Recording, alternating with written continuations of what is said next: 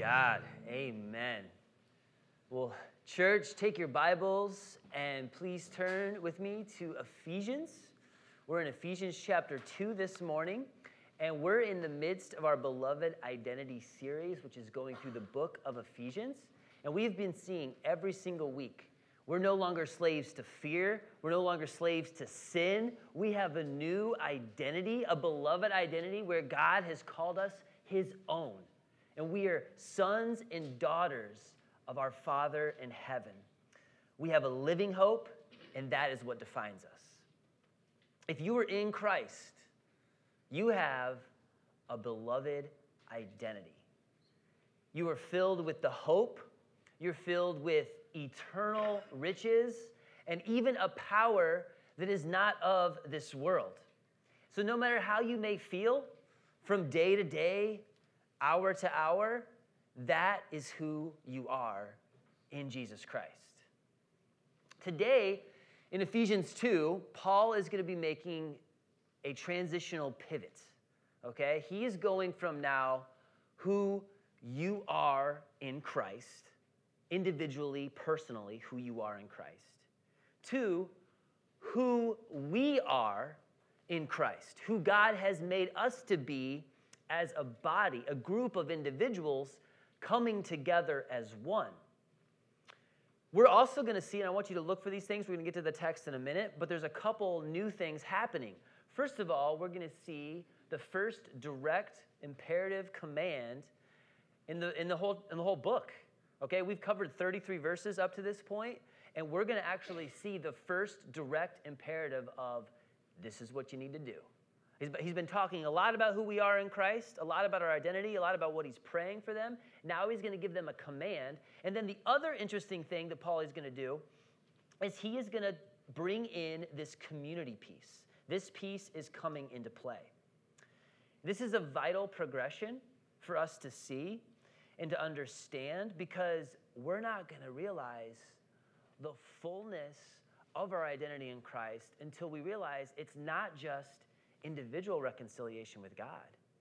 It's also reconciliation with people who are not like us, people who are far different than us. And this is very practical because we live in an individualistic world.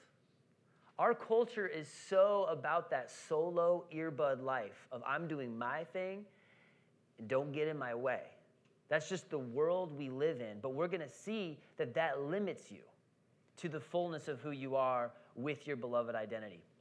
I know there's probably people in here that are surrounded all the time, almost too much with people around you, right? And if that's not the case, if you don't have a job like that or you're not in a school like that or something, you probably are inundated no matter what by pictures of just your friends. But the truth of the matter is, we all know this deep down. Looking at your friend's photo, their gluten-free bagel after yoga class, is not the same connection and intimacy to really get to know them as having a conversation. And looking at a picture of your friend's cat on Instagram, I mean, that doesn't replace having an actual conversation with someone. I'm not saying you shouldn't post those pictures. I'm just saying that's not enough. That's not enough for the way we were created to be, the way we were wired to be. And it's kind of ironic that our church has a podcast. I was doing this. I was like, what more individualistic thing could you do as a church? To plug your earbuds in and have a podcast to take the place of a midweek Bible study. I'm joking about that, but as I was studying for that podcast, we actually just had an episode on friendship. And it got me into some statistics.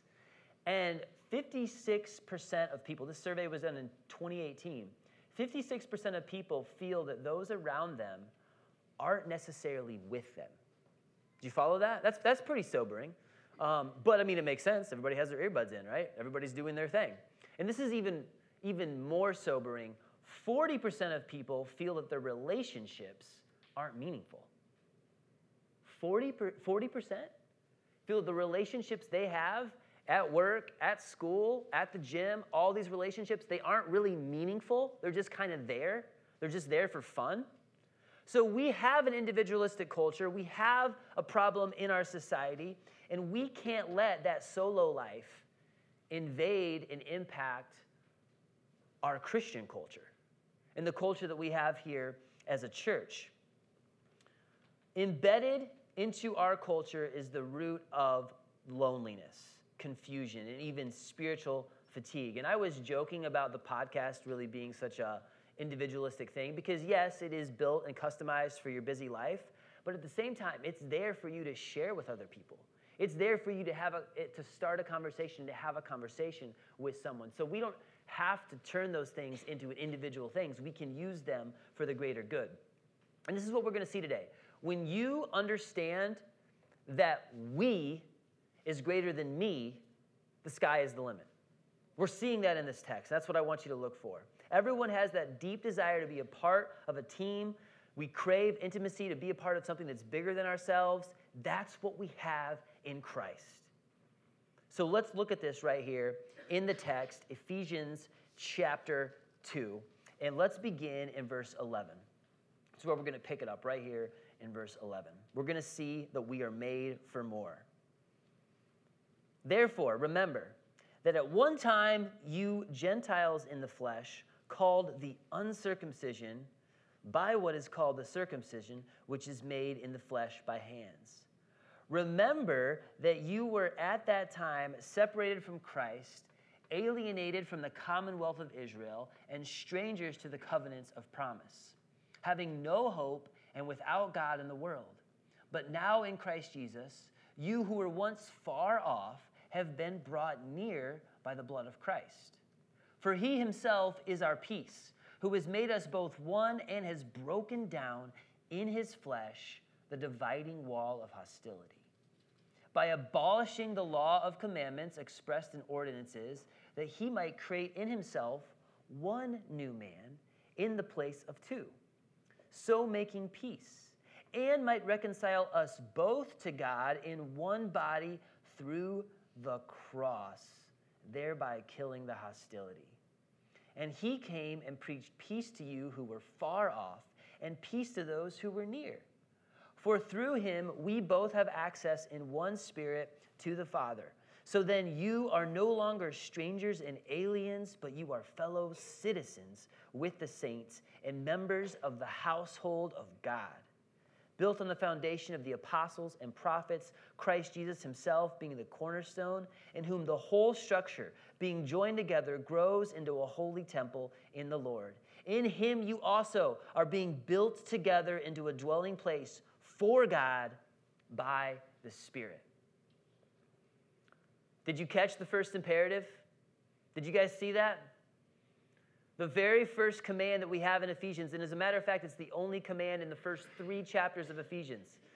Chapter 4 and on, we're going to get a lot more, but the whole Beloved Identity series, this whole series has one command for you. It has a lot of your identity in it, and it says one command: remember that you were once far off. So that's going to be our first point. Remember how far off you were from God.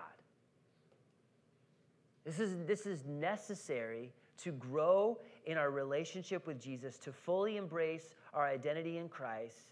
We have to understand how great God is. And you understand how great God is when you remember how far off you were.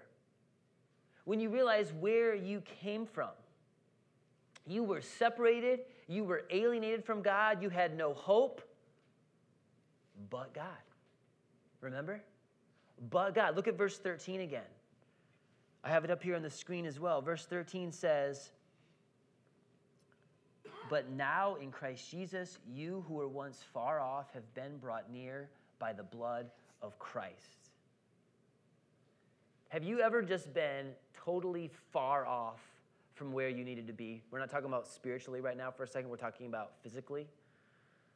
I am the last vestiges of a millennial. I was like just barely made the cutoff. I was born in 1984. So I still remember a time when we didn't have GPSs on our phones and we had to actually go out there and like read street signs. And I did this crazy thing, believe it or not, back in college. I was going to go from Greenville to Brevard to go on a hike. And I was driving to Brevard and I did something that some of you may have never heard of, but some of you are going to remember this. It's called MapQuest. Does anybody remember MapQuest?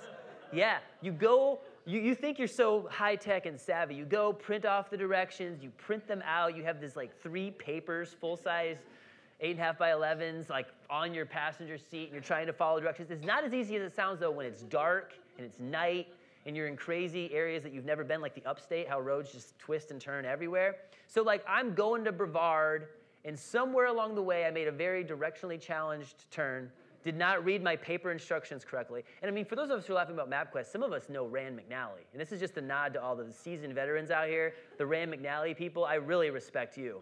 But I messed up my MapQuest directions, and I ended up in Cowpens, South Carolina. So I know, you're probably judging right now. It was a really bad turn.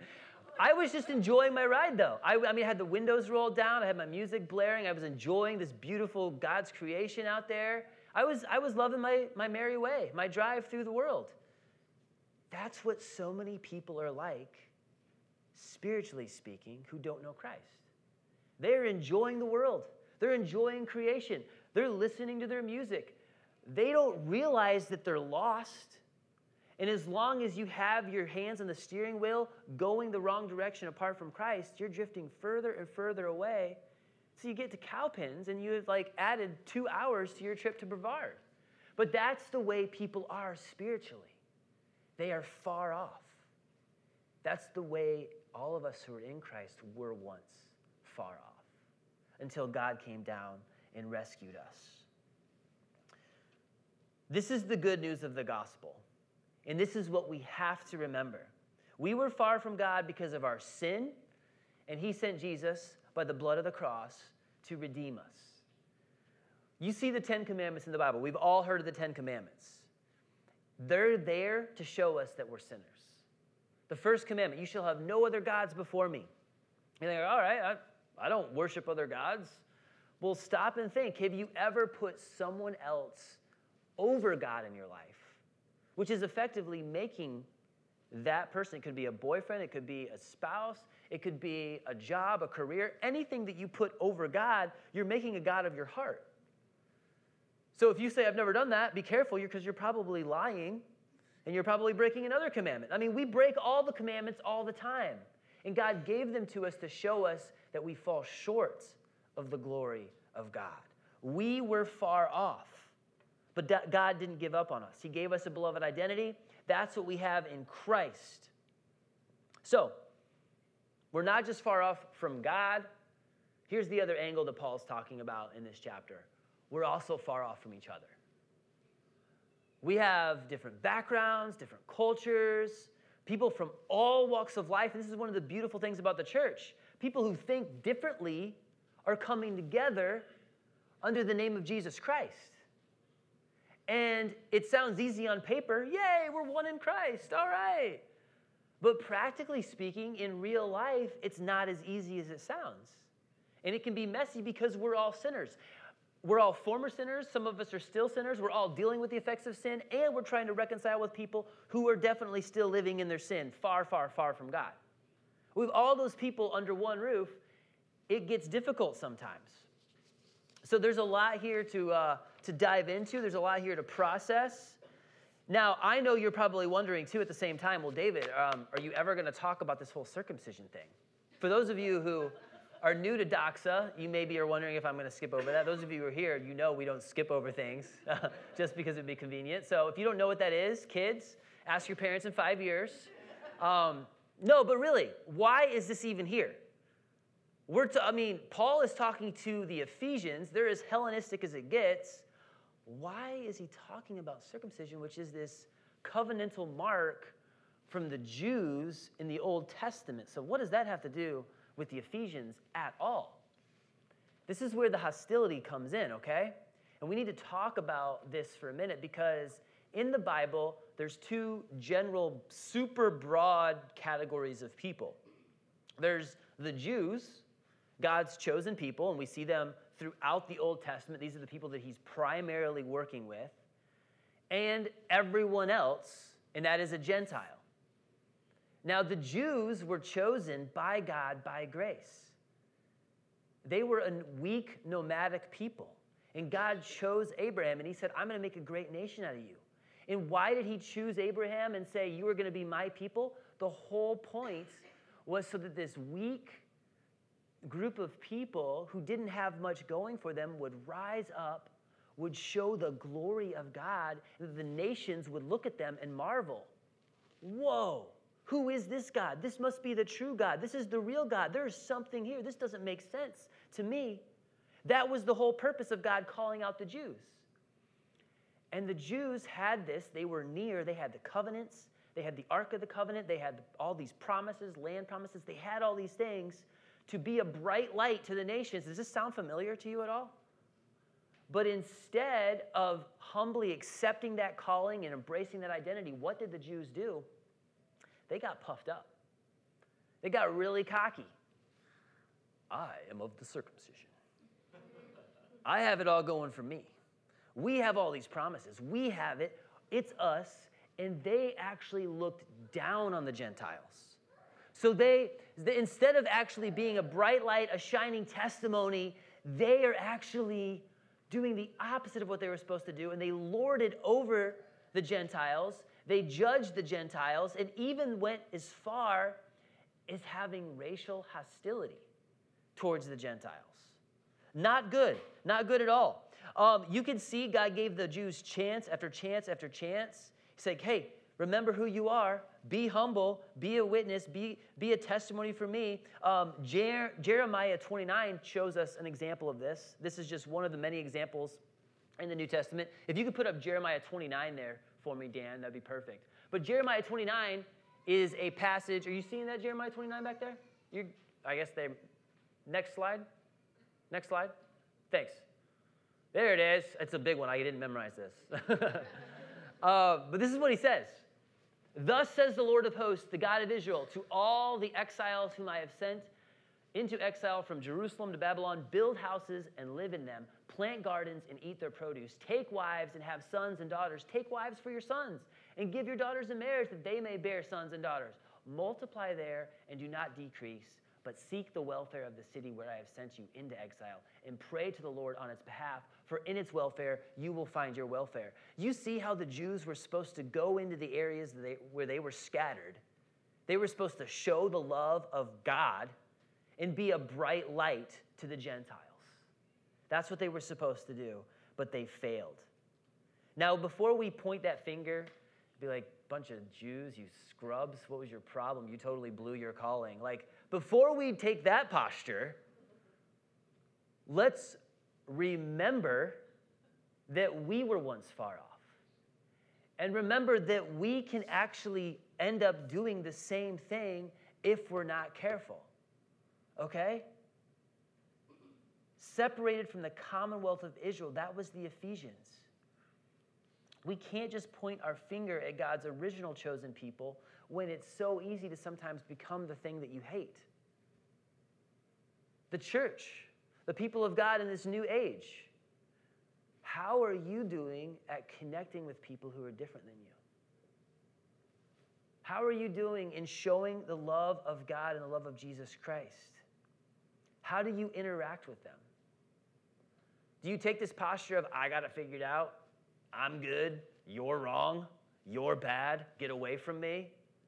Does that sound like, isn't that eerily familiar to what happened with the Jews? How do the lost people perceive you? Do you show them that their Savior cares for them? Because that's our mission. Do they see you as unapproachable about their struggles? And then, are you unified with other believers? Other Christians who also know Jesus Christ? Are there preferential things that are getting in the way there? We saw what happened with the Jews when preferences became king, what that led them to. It led to hostility. It led to a dividing wall. We all know unlovely people. And if it hasn't happened for you already, there's going to come a time when an unlovely person walks in these doors of this church, and you know how much work they're going to be. I had a coach before we came here and moved here to Spartanburg. I had a church planting coach. This is when we thought we were going to move west, and he was a church planter in California. Great guy, good friend of mine, and he planted his church in California, that church, 6 years before us. so they're just a little bit ahead of us in the game. He had a person walk into his church, like the first or second, I think it was the end of the second year. His parents were divorced when he was a little kid. And the woman that his dad left his mom for came into that church. She sat down, and he saw her. He knew exactly who she was. Can you only imagine the emotions and the feelings that he had as he saw in his mind, his little mind, the woman who broke up my family? He saw her sit down in that church. He preached the gospel. The people in that church loved her. And after a few weeks, she accepted Christ as her Savior. That's what it's all about. Hostility turning into peace. And we as the people of God have to see this. We have been redeemed. We have been called home to a relationship with God. And now we're ambassadors of Christ. We're agents of reconciliation. We have to be radical unifiers. That's who we are as part of our beloved identity. It's so much easier, though, to just separate, right? Get away from me. I don't like what's going on here. I mean, this is so true with parenting. Beckham and Paxton are going at it. Paxton, go jump on the trampoline. Beckham, go upstairs and play with your Legos right now. I'm sick of this. It's so much easier. You think it's easier to handle things that way. It's a lot harder to say, hey, let's come together. Why did you say that? Why did you do that? Do you think that was caring? Do you think that was what Jesus would have done? That's a lot harder to have those kind of conversations when you're parenting.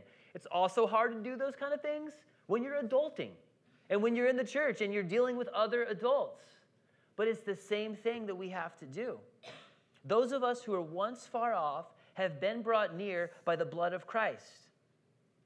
It's hard work, but it's our calling. It doesn't just end with us personally. This is also true for those around us. So let's press further into this second angle, and this is where point 2 comes in. Don't stop at your individual reconciliation. Don't just stop there. This is verses 14 through 18. Look again at verses 14 through 18, because there's a lot of moving pieces. For he himself is our peace, who has made us both one and has broken down in his flesh the dividing wall of hostility, by abolishing the law of commandments expressed in ordinances, that he might create in himself one new man in place of two, so making peace, and might reconcile us both to God in one body through the cross, thereby killing the hostility. And he came and preached peace to you who were far off, and peace to those who were near. For through him we both have access in one spirit to the Father. Do you understand who those who were far off and those who were near are now? Have we made that clear enough?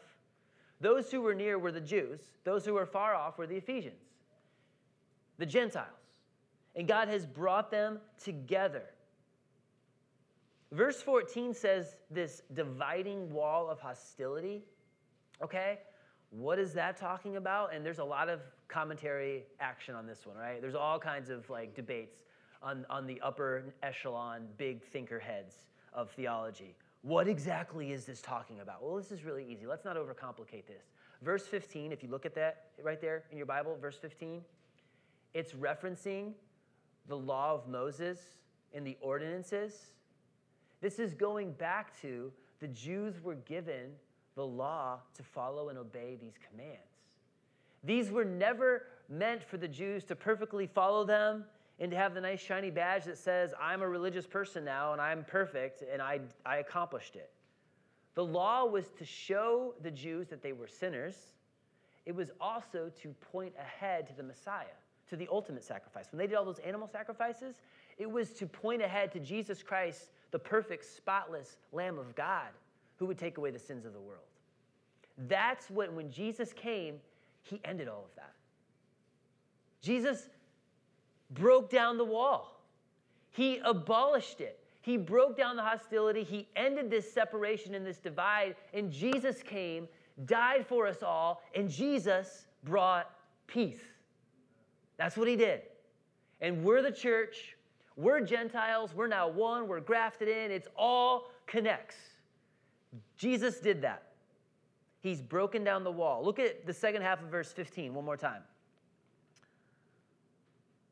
That he might create in himself one new man in the place of two, so making peace. The Jews had hostility towards the Gentiles. I mean, when they called them the uncircumcision, that was actually a derogatory term. They were literally calling them the foreskins. I mean, who does that? Who does something like that? It's the same as mine's bigger than yours. Like, what are you doing? What are you doing? Think about who you are and where you came from. Remember that you were once far off. We can't do that as a church. We can never take that kind of a posture. And the Gentiles at the same time, I mean, how do they respond to that? I mean, how would anybody respond? If you're getting looked down upon, called derogatory names, you're cast out, we're judging you. Gentiles are like, no thanks. You know what? I don't really want to be circumcised. You can have it your way. I'll be going my way. Thank you very much. I don't need that. Not now anyway. Ship has sailed. That's the hostility. That's what is going on here. But Jesus Christ makes a way. He makes two into one new person.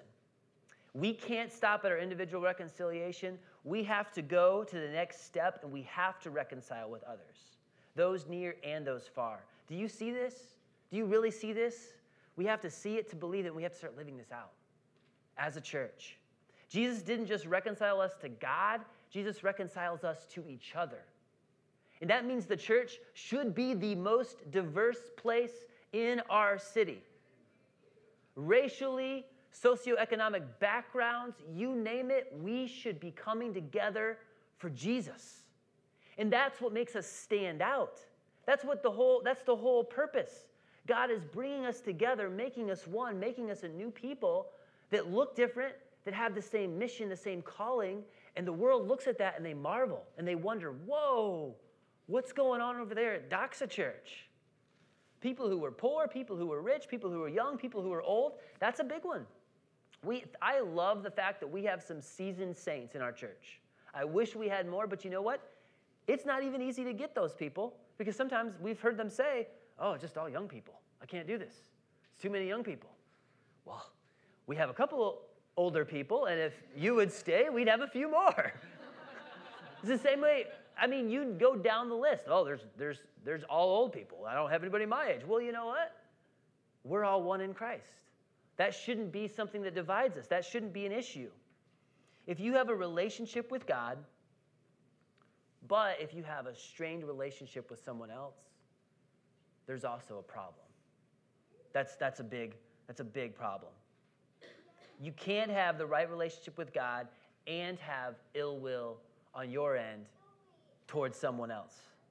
Jesus killed the hostility, and that means part of our beloved identity is we are unifiers. We don't stop at our individual reconciliation. We go towards reconciliation with everyone. So, let's take a quick commercial break from Ephesians for a second, and let's pause and go to what holds us back from unity.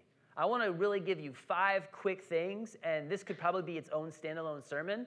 But as we said, it's not always easy to walk in unity, in community with each other. It can get tough sometimes.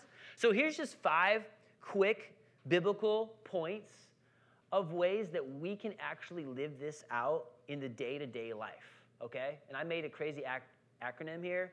If you don't like it, I did this on myself in like an hour, so you could probably make it better. This isn't from anyone else. There's probably some holes in this, but this is what we got. Unafraid to say difficult things in love. If you're really going to have unity in community and you're going to be there for each other, that means you can't afraid to say, you know what, this really, really bothers me, and I'm going to come with an attitude of, in a posture of grace, but I really feel like the loving thing to do would be to just share my opinion here. I'm going to share my perspective. And you know what? You don't have to, I'm not telling you my way to conform you into my image. I'm just, hey, this is something I see in Scripture. Maybe you could think about this. Don't be afraid to do that because that's real life. That's what Christians should be doing with each other. And not enough of that probably happens. because it's actually hard to do. But that's part of it. Another one here is nobly limiting your freedoms out of love for others. We were in that called out series in 1 Corinthians a few months back, and we saw this. I mean, what's the principle there that you see in 1 Corinthians?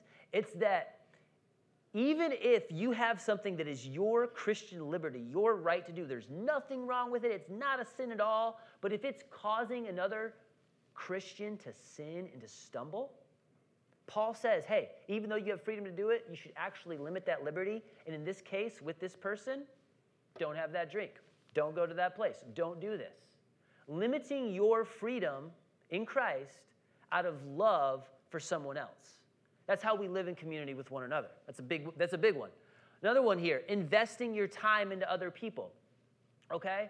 You're not going to be able to have conversations with people if you don't let them know that you love them and care for them. That's just so there's no particular order here. I mean, you can see the order I did. I did it with unity.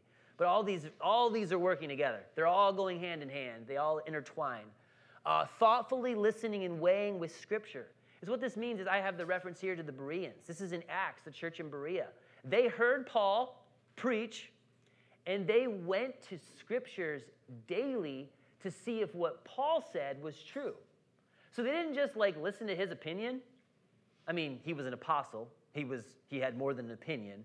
But you know what? They did the right thing, and the Bible commends them for going to the Scripture and saying, hey, I'm going to do the due diligence. I'm going to see, hey, this person said that? David said this from the pulpit. Was he right? Does it say this in the Bible? So if somebody shares something with you, you don't have to take it at face value.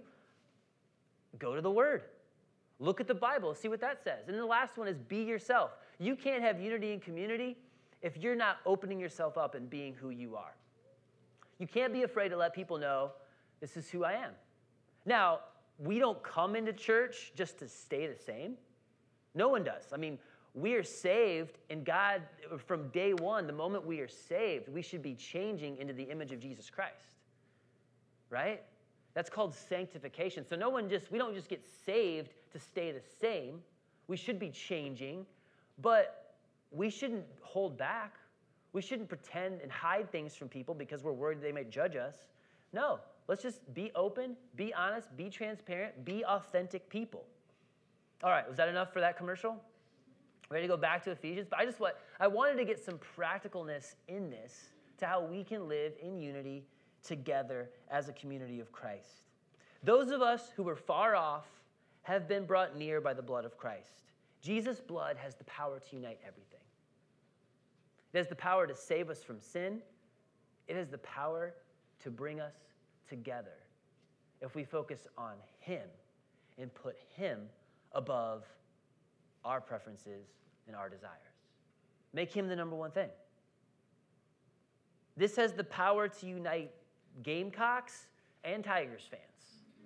It has the power to unite people who believe in universal health care and believe that health care should be in the hands of individual companies and corporations.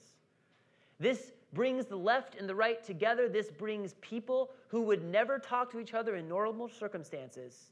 It brings them together. The power of the blood of Jesus Christ makes us one. Doesn't mean it's going to be easy.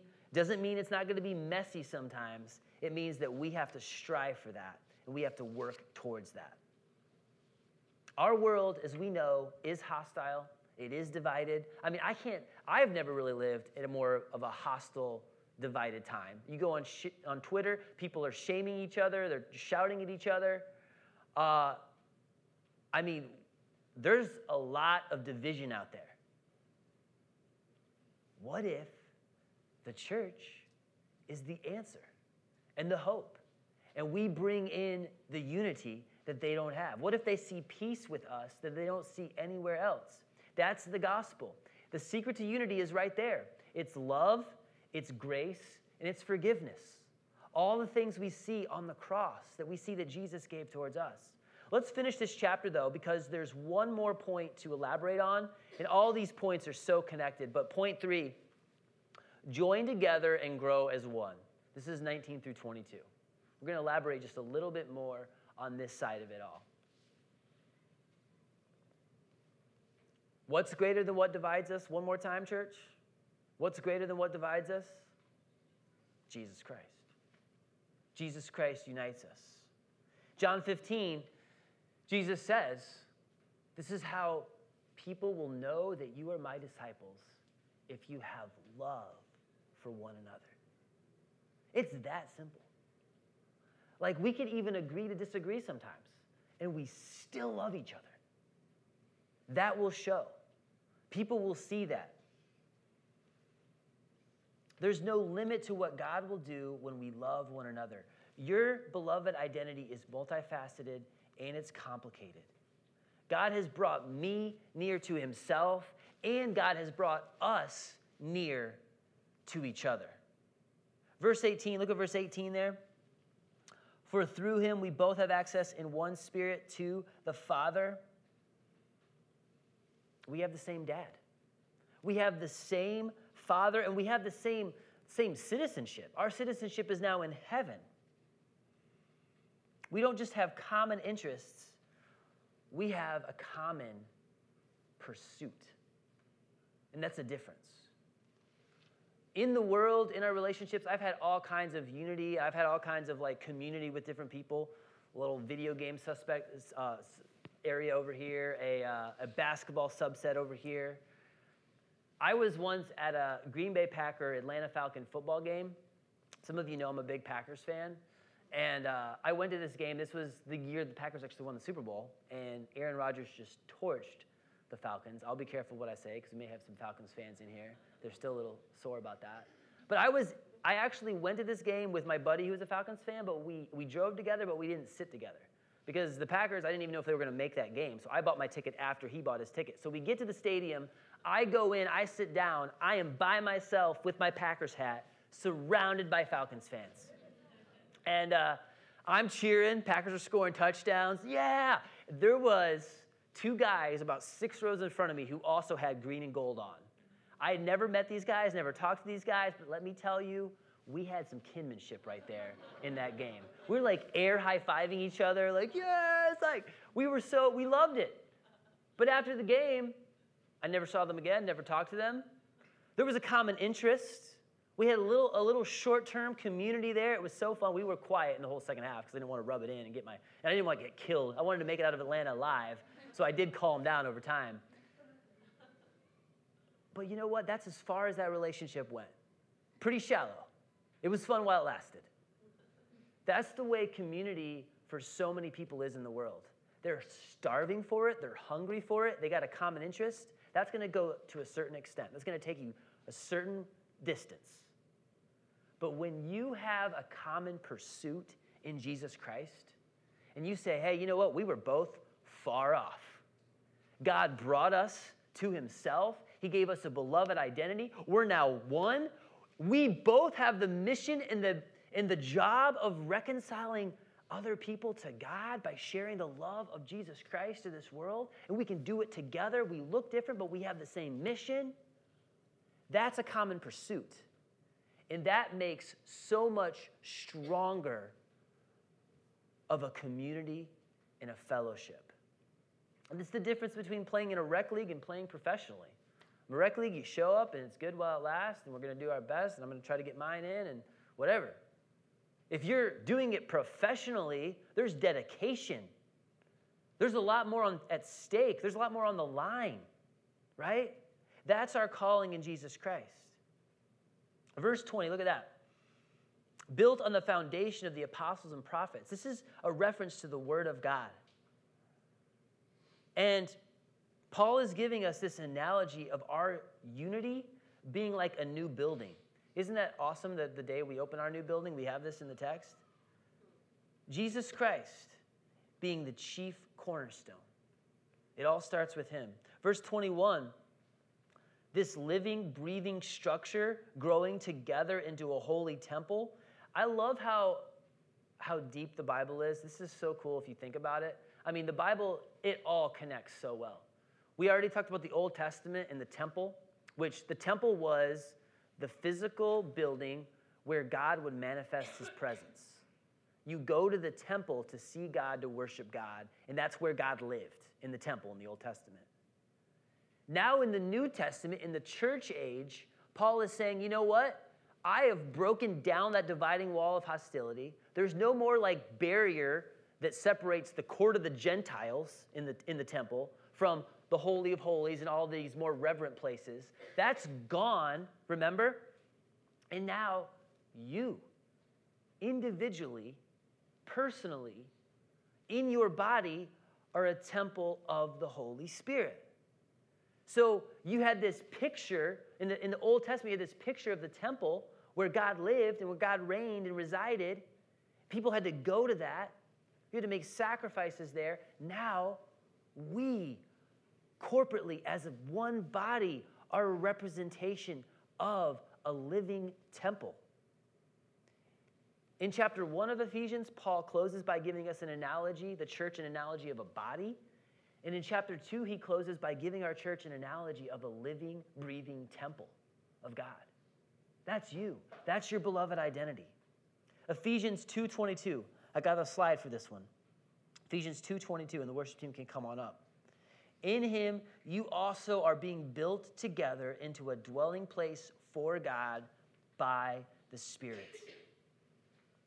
So good. That's us. That's us coming together as one in Christ. Our beloved identity isn't just a personal thing, it's also a community thing. The only thing left for us is to reach out to those who are far off. That's our calling. That's what we got to do. We are former sinners. We're still dealing with the effects of our own sin. It doesn't just go away overnight. There's other people who are living and just engulfed and entrapped and enslaved in sin who are also going to come into contact with us. The real church has to do this messy, hard work of loving people who are not like us, of fighting and striving for unity. Your beloved identity is also our beloved identity. And you were never meant to live your faith alone. Faith in Jesus Christ is a community project. It really is. And when you understand that, no one is too far gone. All those ugly things that we saw with the Jews in the Old Testament, we can't repeat that history. We can't repeat that. We have to take the posture that, you know what? I'm going to love this person. I'm going to show grace to this person, even if they disrespected me. This person should have said something totally different. And instead they did something totally wrong. And they're supposed to be a Christian.